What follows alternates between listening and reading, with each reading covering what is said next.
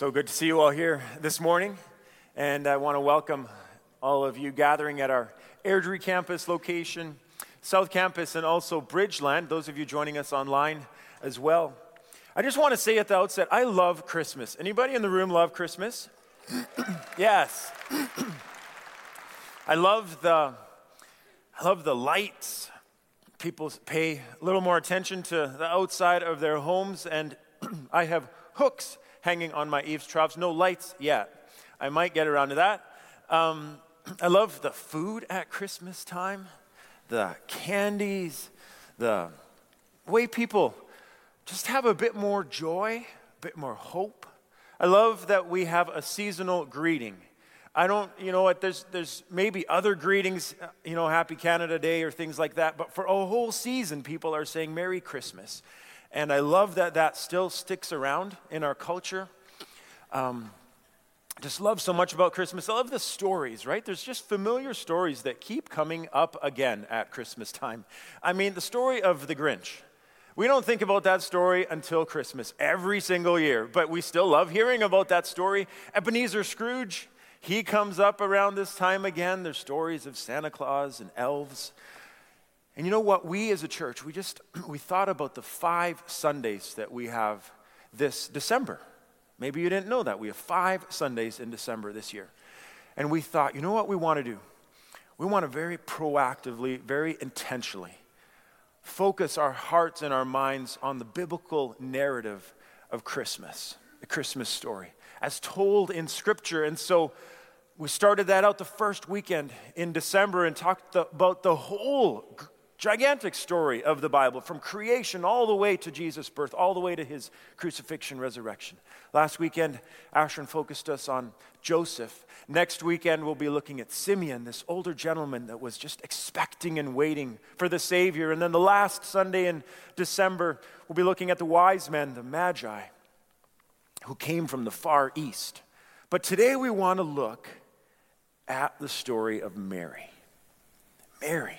Mary, the mother of Jesus. I mean, Mary's story, everybody seems to know about Mary. All around the world, people know about Mary. She's the mother of God. She's probably the most famous person in all of history. I didn't look that up, but maybe someone could check on Google right now. But everybody knows about Mary, right? Don't they? Mary's story began, she was likely born into a poor family who lived in the city, the town, the village of Nazareth. Such an insignificant little town that historians even fail to mention this city, this town in the region of Galilee in Israel. But Nazareth is still there today as a town. Mary grew up in this town. We know about Mary, first of all, when she encounters the angel Gabriel. At this time in her life, she's likely between 12 and 14 years old. We don't know exactly, but historians and biblical scholars will say somewhere around 12 to 14 years old. That's how old she was. An angel visits her. A miracle happens where within her, she miraculously conceives a child, becomes pregnant, gives birth to Jesus. Prior to that, marries Joseph. They begin their family together. We know that they had other children. They raised a family. They had this brief excursion to Egypt and then came back and settled in Nazareth. Legend says that Joseph, her husband, likely died after Jesus was 12 years old and before he turned 30-ish. Likely in that window, Jesus' father, Joseph, passed away. Mary's husband died. We know that Mary was active in Jesus' ministry at certain times. We see her show up on the pages of Scripture in Matthew, Mark, Luke, and John at various instances. We know that Mary was present, was right there when her son Jesus was crucified, nailed to a cross, and then died. Prior to Jesus' death, we know that Jesus said to one of his disciples, John, would you take care of my mom? Take care of my mom, would you? And that's what John did. John took care of Mary. Biblical scholars and historians will say that likely Mary joined John when he moved away from Israel and went to Ephesus and began church there, sharing Christ to those in that region. Again, we don't know for sure, but historians will say that's where Mary died, about 11 years after Jesus was crucified in Ephesus. You see, although there's more written about other people in Scripture, there's more written about Noah and Abraham and Jacob and Joseph and Elijah and Esther and Ruth, more written about others in Scripture. But Mary's role in God's salvation plan is remarkable, truly remarkable, extraordinary. And as we'll see, Mary's courage, her determination, her strength, her perseverance, her trust and belief in God, her humility in obedience, makes her an individual in Scripture that just stands out above the rest. So we're going to look at Luke chapter 1 this morning, starting at verse 26. And this passage of Scripture that we're going to read in a moment is called the Annunciation, sort of the great announcement. You see, from the time that God spoke to his people through the last book of the Old Testament, Malachi, until the time that Gabriel appeared on the scene of history, talking to Zechariah and then Joseph and the shepherds and Mary, this period of time was 400 years. God was silent during these 400 years, from the last book of the Old Testament till Gabriel shows up. But the world was watching and waiting. Even individuals in the Far East were looking expectantly, wondering about this king, this Messiah who was to come. The world was watching and waiting. People were calling for a Savior to come and rescue them, but God was silent. And then the exact time came, and God wasn't silent anymore. And he first of all sent Gabriel to Zechariah. And I love how Gabriel introduces himself, identifies himself. Gabriel says, "I am Gabriel. I stand in the presence of God, and he has sent me to you." I love that. And then Gabriel shows up to Joseph and then to Mary, and this is what Gabriel said to Mary. Verse 26. Would you stand with me? Follow along as I read these verses. Luke chapter 1, verse 26 and following. In the 6th month of Elizabeth's pregnancy, God sent the angel Gabriel to Nazareth, a village in Galilee, to a virgin named Mary. She was engaged to be married to a man named Joseph, a descendant of King David. Gabriel appeared to her and said, "Greetings, favored woman, the Lord is with you." Confused and disturbed, Mary tried to think what the angel could mean. "Don't be afraid, Mary," the angel told her, "for you have found favor with God. You will conceive and give birth to a son, and you will name him Jesus. He will be very great, will be called the Son of the Most High. The Lord God will give him the throne of his ancestor David, and he will reign over Israel forever. His kingdom will never end." Mary asked the angel, "But how can this happen? I'm a virgin." The angel replied, "The Holy Spirit will come upon you, and the power of the Most High will overshadow you. So the baby to be born will be holy, and he will be called the Son of God. What's more, your relative Elizabeth has become pregnant in her old age. People used to say she was barren, but she has conceived a son and is now in her 6th month. For the word of the Lord will never fail." Mary responded, "I am the Lord's servant. May everything you have said about me come true." And then the angel left her. Let's pray together. Our Heavenly Father, as we look at this ancient text, the true historical account of you bringing a message to this earth, first of all to Mary and to others, I pray, God, that you by your Holy Spirit would work in our lives and teach us and grow us and shape us. Even during this time right now, Holy Spirit, be free in this place, in this room. We want to hear what you're saying to us. And then as we look at how Mary responded to you, Father, would you give us the courage to respond as well to what you're saying to us now, maybe what you have been saying to us or what you will say to us, so that we can follow you wholeheartedly, Jesus. This is our prayer. Amen. Please have a seat. You see, what Luke wants us to know in this passage here is that heaven's plan is being unfolded, being unwrapped here on earth. You have to remember, Luke is a doctor. Luke wants to be precise. He wants to tell it like it was. He wants to give us an accurate account of history. He doesn't want to tell us wrong what happened. He doesn't want to come to assumptions or draw conclusions. He wants to tell us the facts. You see, Luke wants us to see days and months and older women and younger women and names of towns and names of regions, and even wants us to know the progress of Elizabeth's pregnancy, that this happened during the 6th month of her pregnancy. He's so detailed, and what he wants us to see is that God's story takes place in real human history, real places, real times, in real life. He wants us to know this story didn't happen in a land far, far away. It's happened in history.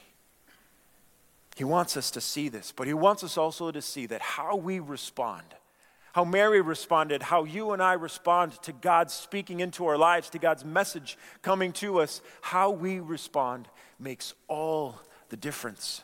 Makes all the difference in the world.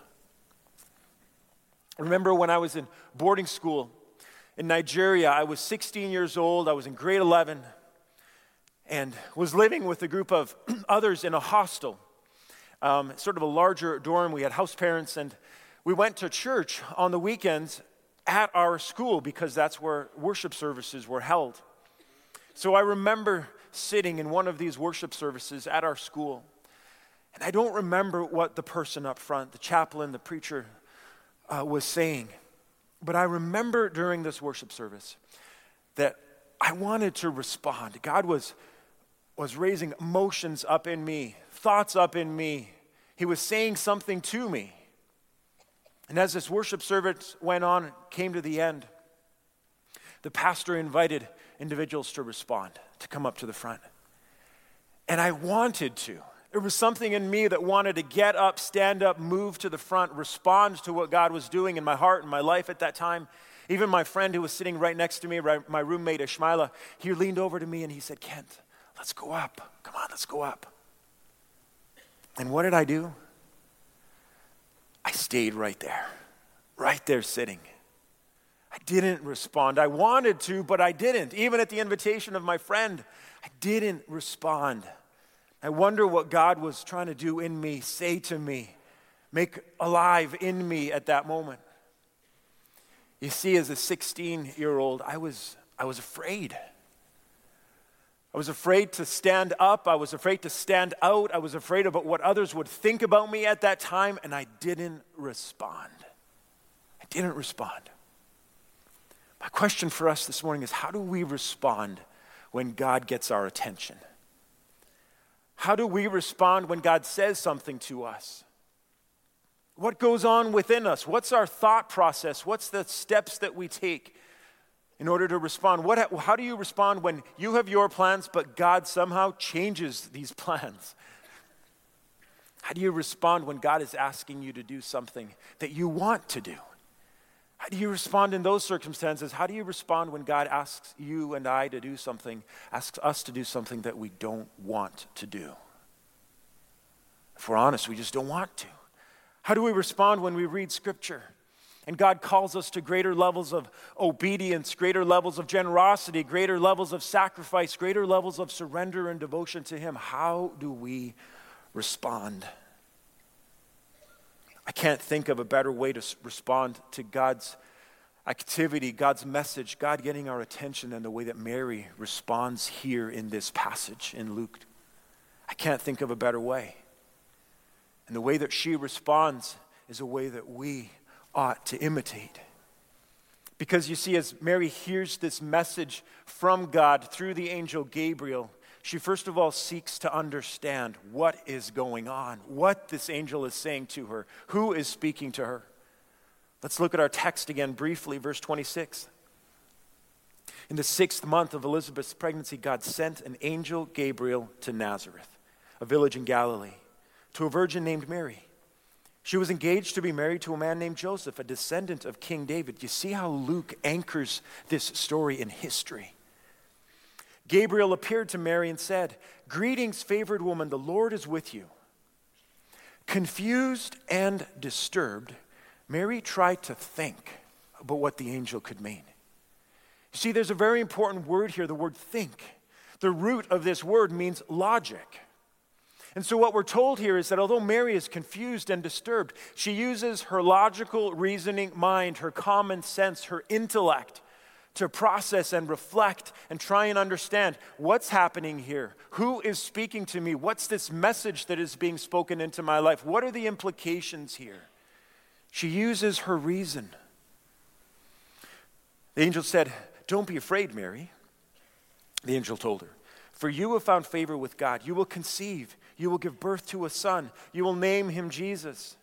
He will be very great. He will be called the Son of the Most High.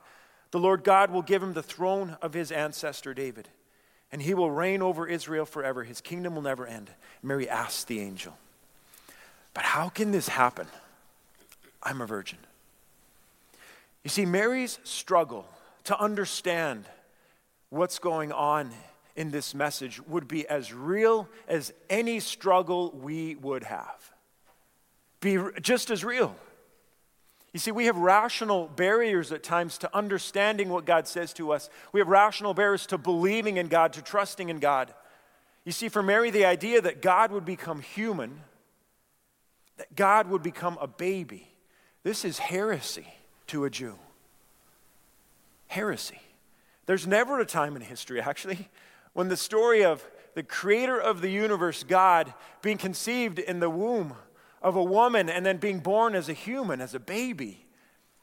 This truth never fits comfortably into any prevailing wisdom of any era in history, let alone today. This truth never fits comfortably. But Mary seeks to understand, and she asks a question that is a very good question, a legitimate question. How can this happen? I'm a virgin. And you see, in asking this question, Mary's not challenging this message from God. She's not responding in unbelief in any way. She's not doubting. She's just seeking to understand. She's asking an honest question. But neither is she saying, "Well, angel, this is a miracle that you even showed up to me. This message from God is miraculous, is remarkable, so I'm just going to believe you." Neither does she respond that way. She seeks to understand with an honest question. And her honest question makes her humble before God. Her honest question makes her vulnerable before God. Just seeking to know, God, what are you saying here? What are you up to? Any of you remember one of the first disagreements, one of the first fights that you had? If you're married, any of you remember the first fight you had? Hand goes up. Would you like to share that this morning? No. One of the first disagreements, arguments that my wife and I had when we were newly married was how to serve a whole roasted chicken. Crazy, hey? My daughter last night said, "Daddy, that's a silly thing to argue about." And I said, "Yeah, you know, adults argue about silly things sometimes." But so we were newly married. We were renting the top floor of a half duplex, living in Kelowna. And my wife had just prepared this beautiful supper, a whole roasted chicken. And when I got home, she said, "Kent, would you just serve that? Would you just carve that up?" And I spoke these words. I said, "You know what, Nadine, we can just serve it like this. Let's just put it on the table. You know, we can just grab off a drumstick, a thigh, a wing, just cut it up, whatever we want. It'll be just fine. We'll just serve it this way." And it would have gone better if I would just seek to understand. "Nadine, what do you have in mind here?" And, our little discussion turned to a disagreement about how our families served food. And anyways, you know what? Just last week, we had a whole roasted chicken for supper. And you know what? It was served the right way, the proper way. 16 years later, I finally got it. You see, what Mary does here is she humbly, vulnerably, just seeks to understand this message from God. And I believe she came with that posture. I believe she came with that attitude so that she would know, okay, what's being asked of me here? How do you want me to respond to this message, God? She seeks to understand. See, Mary just humbly does this. She asks a question. And the angel Gabriel, he answers her question by giving her additional revelation from God. Mary asked the angel, "How can this happen? I'm a virgin." The angel replied, "The Holy Spirit will come upon you, and the power of the Most High will overshadow you. So the baby to be born will be holy. He will be called the Son of God. What's more, your relative Elizabeth has become pregnant in her old age. People used to say she was barren, but she's conceived a son and is now in her 6th month. For the word of God will never fail." Other translations say here, "For nothing is impossible with God." The word of God will never fail. Mary responded, "I am the Lord's servant. May everything you have said about me come true." And then the angel left her. See, Mary also responds to God's message by affirming her identity. By affirming her identity. With all that the angel spoke here that was directly from God, Mary just knew it was critical. She felt it was necessary for her to define, to agree, to affirm once again her identity in her relationship with God. And she says, "I am." That's a defining identity statement. I am the Lord's servant. You see, Mary probably had dreams of what she wanted her life to look like. She was preparing for her wedding day, being engaged to Joseph. She was going to be a bride. She had dreams of her life with Joseph, being the wife of Joseph. Perhaps then they would start a family and she would have children and she'd be known as a mother. That is who she would be. Perhaps as she lived in Nazareth, her favor and her respect and among the town would grow and she'd be known as a woman of honor, a woman of respect, highly esteemed. That's who she would be. But with all that the angel had just spoken out loud here, the truth, the reality, that other labels, other titles would now be spoken about her, just stared her right in the face. Other labels like unfaithful to Joseph, unmarried mother, mother of an illegitimate child, promiscuous, daughter who brought shame to her parents. And all of these would be spoken in the honor, shame culture that she grew up in. You see, try as she might to explain what was happening and telling people, "Hey, this baby within me was conceived by the Holy Spirit. This is a miracle of God." As much as she would try and say, "The angel told me these remarkable things, this is true," would people believe her? Some may, most likely wouldn't. And then other titles would accompany her. Delusional, perhaps even liar. See, Mary had some choices here. She had the choice to live her life, striving after her titles, her labels, her identity that she had in mind for her. She had a choice, really, to believe what other people were saying about her, how they were speaking about her, or she could live her life believing who God says that she is. Who does God say that Mary is? See, Gabriel brings with this message some identity statements for Mary. The angel says, "You are the favored one." That's who she is. Gabriel says, "God is with you." That's who she is, the one who God is with. Gabriel reiterates again, "You are the favored one." God looks upon you with favor. That's who she is. Elizabeth prophesies a few verses later saying that generations in the future would know Mary as blessed. That's who she is. And you know, Mary believed in God. Mary believed God. She trusted God. She trusted in God's character. She believed in who he was, and she affirms her identity in relation to God. She says, "I am the Lord's servant." You know what, church? Our obedience to God flows out of our identity. The way that we follow Jesus, the way that we obey him, flows out of our identity, who we believe that we are. Look at what 1 John chapter 2, right at the very end, has to say. Since we know that Christ is righteous, we also know that all who do what is right are God's children. See how very much the Father loves us, for he has called us his children, and that is what we are. See, what God is saying here is Christ is righteous, and those who do what is right, those who obey God, those who follow in the way of Jesus are known as God's children. That's who they are.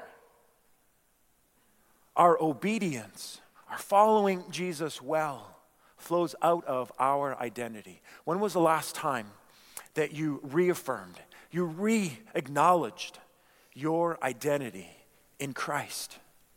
Believing that God, and believing in who God says that you are. See, I love some of the songs that we sing around here. The song, I am who you say that I am. I love that song. I am who you say that I am.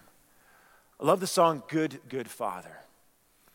It's who you are, and I'm loved by you. That's who we are, loved by God. I love the song that we sing. I'm no longer a slave to fear. I am a child of God. I love these songs because they take the truths of Scripture and put them into our hearts. They speak words of identity into us. When was the last time you reaffirmed your identity? Mary knew that this message from God that came to her, she must affirm who she was. About a year and a half ago, I was going through just a season in life where I just knew it was so necessary for me to remind myself of who I am. Who I am. I'd have these songs on a playlist, just coming to work, going home, reminding myself who I was. I was just dealing with a lot of stress in my life that led to anxiety, and I even felt some physical just symptoms from the stress and anxiety in my life. Went to see a medical doctor, went to see a counselor, talked through things, and it was so helpful. This Christian counselor reminded me who I am in Christ. This Christian counselor reminded me of the biblical values that I had lost sight of a little bit, and reminded me to live my life according to what God values and to what I wanted to value. And just had these songs for months on a playlist reminding me who God says that I am. And I grew. That I have a greater ability to not care so much what others might think about me or say about me. That's what Mary needed as she was going to respond to this massive invitation, this massive call from God. See, if we're more worried about what others will think about us, we may not obey God. We may not. If our wealth is what identifies us and props us up and creates definition around our life, if our wealth is that, then we will not be generous and give sacrificially as God might want us to. If our identity is just sort of shaped around comfort and what we have and living a comfortable, easy life, then we won't respond to where God calls us to respond. Because God always calls us beyond our comfort. God always calls us beyond what we're comfortable with into places that we need to place our faith and trust in Him. And that's the very definition of stepping out in faith. We have to trust God.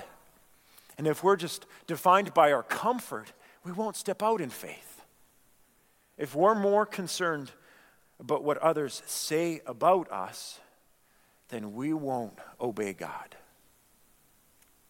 We may not obey Him. If our identity is not found in our relationship with God, then we may not respond to how God wants us to respond when He gets our attention, when He has a message for us.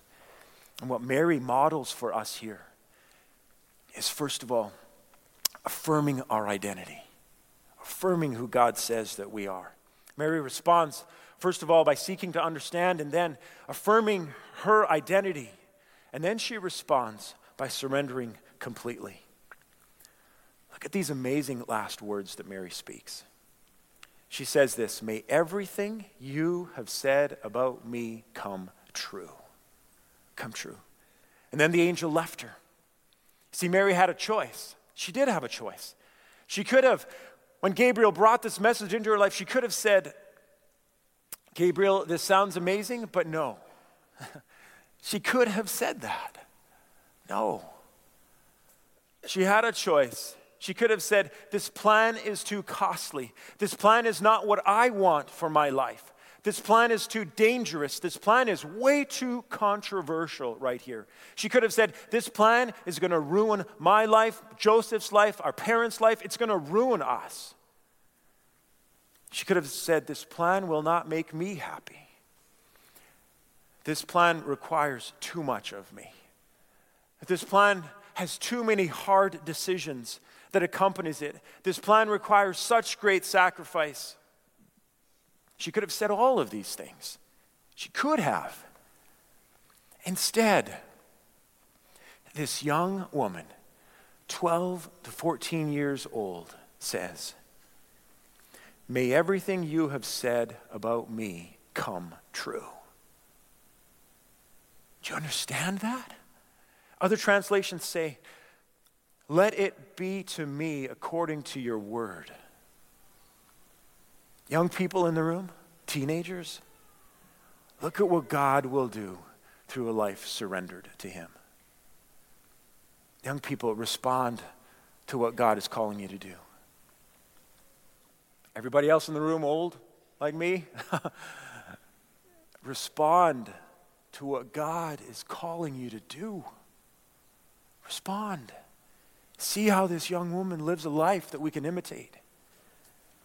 Could you have done what she did? Would you have done what she did? Would you have wanted her life? See, maybe that's an unfair question because God uniquely had this message for Mary. This was his agenda for her life. But the truth is, God has a message for each one of us in this room.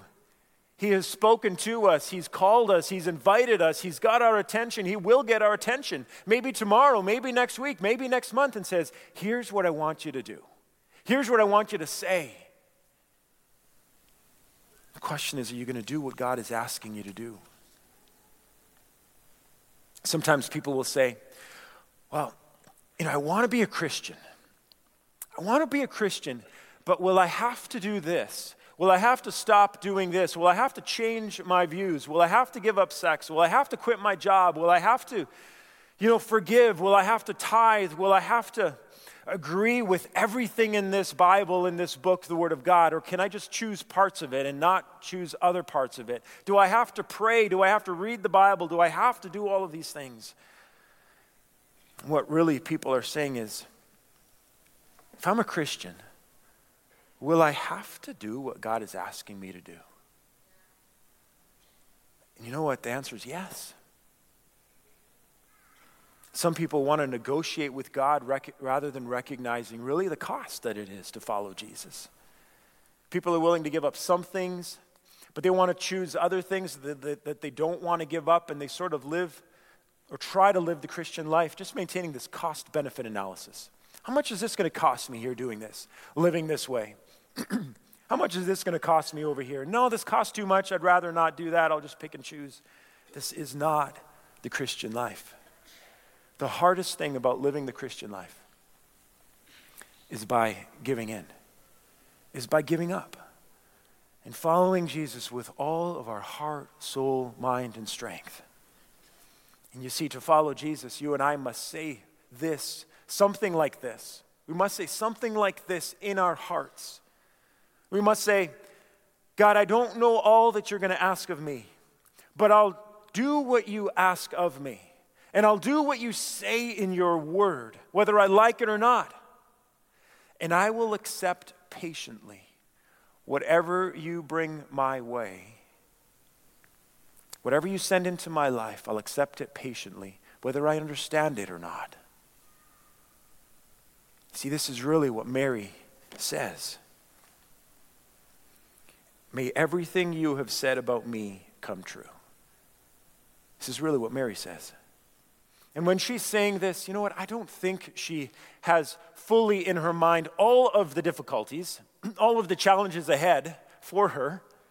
She had those in her mind, but I'd like to think that she had in her mind just the amazing awe of what God was doing through her.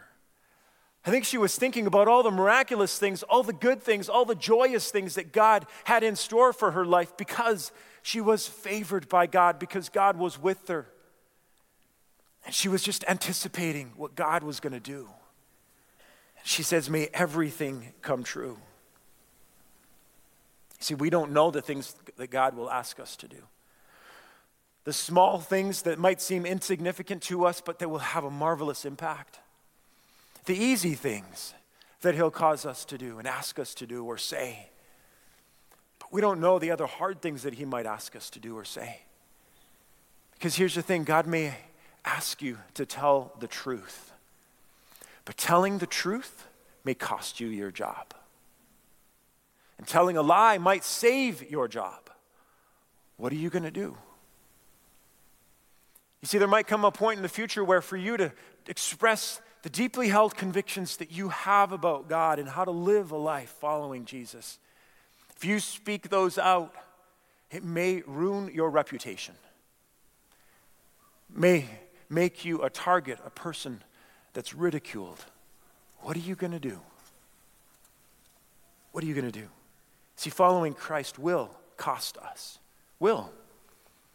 And so when you get to the spot where God gets your attention, when you get to the spot, and maybe you're here right now where God is prompting you, compelling you, asking you to do something, to respond to him in some way, when you get to that spot, you and I must have already decided how we will respond.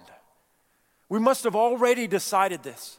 We must have already decided and settled that I don't know what will come in my life, but I give up the right to decide whether or not I will do what God wants me to do. You and I must give up the right to decide in that moment. We must decide ahead of time how we're going to respond so that we will say, God, I'll follow you unconditionally. I'll do anything. I'll do anything you ask me to do.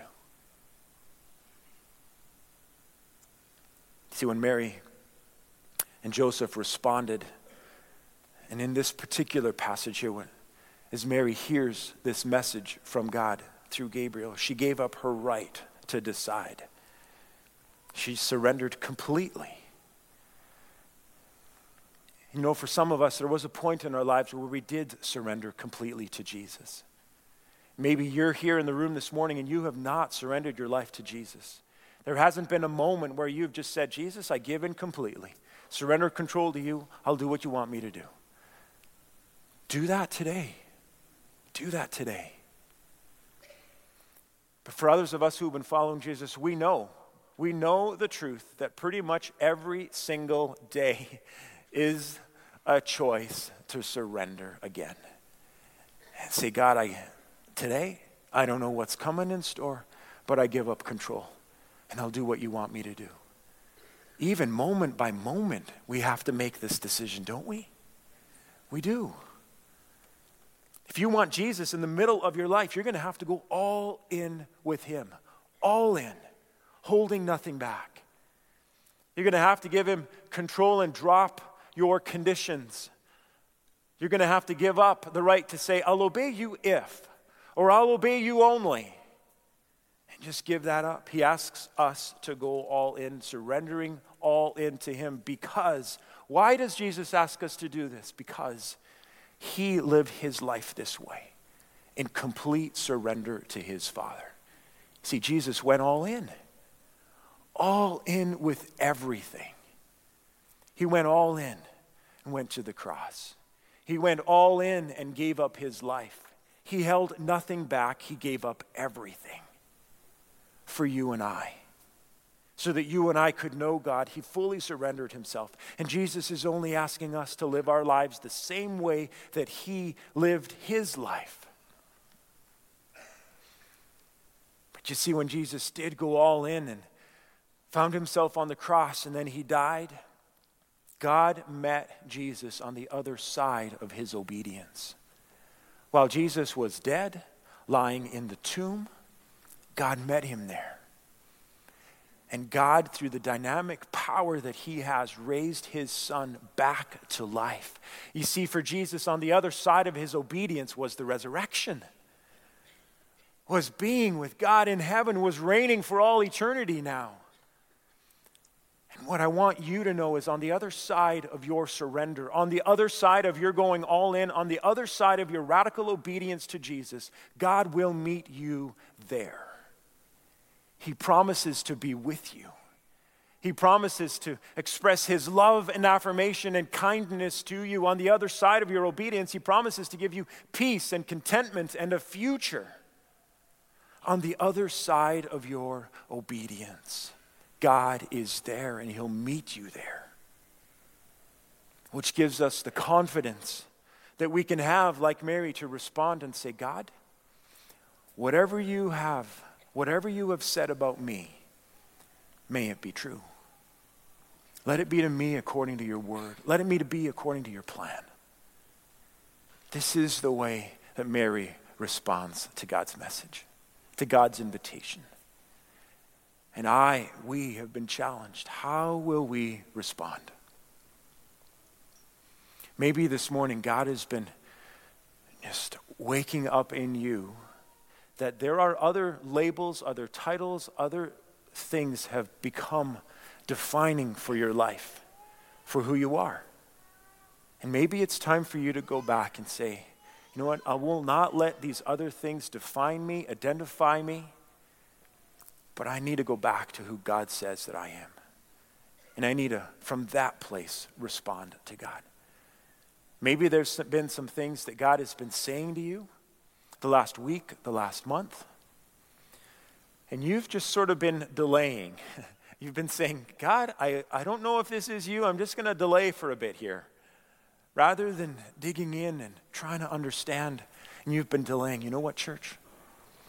Delayed obedience is still disobedience. Delayed obedience is disobedience. Respond. Do what God's asking you to do. Respond. Obey, surrender. And then prepare. We don't know. I don't know what God will ask of me and my family in the months ahead. Maybe for you, biggest thing that God is saying to you this morning is just make this conviction that when you get to that spot in the future, when God gets your attention, is saying something to you, you will already have decided, I know what I'm going to do. I don't have to think. I'm going to respond this way with God. Let's just close our time in prayer. Heavenly Father, I trust you've been speaking because we asked you to. We asked you to speak to us. So in these next few silent moments, just speak, God. Reaffirm what you have been saying because we want to respond. Let's just pause for a few moments of silence.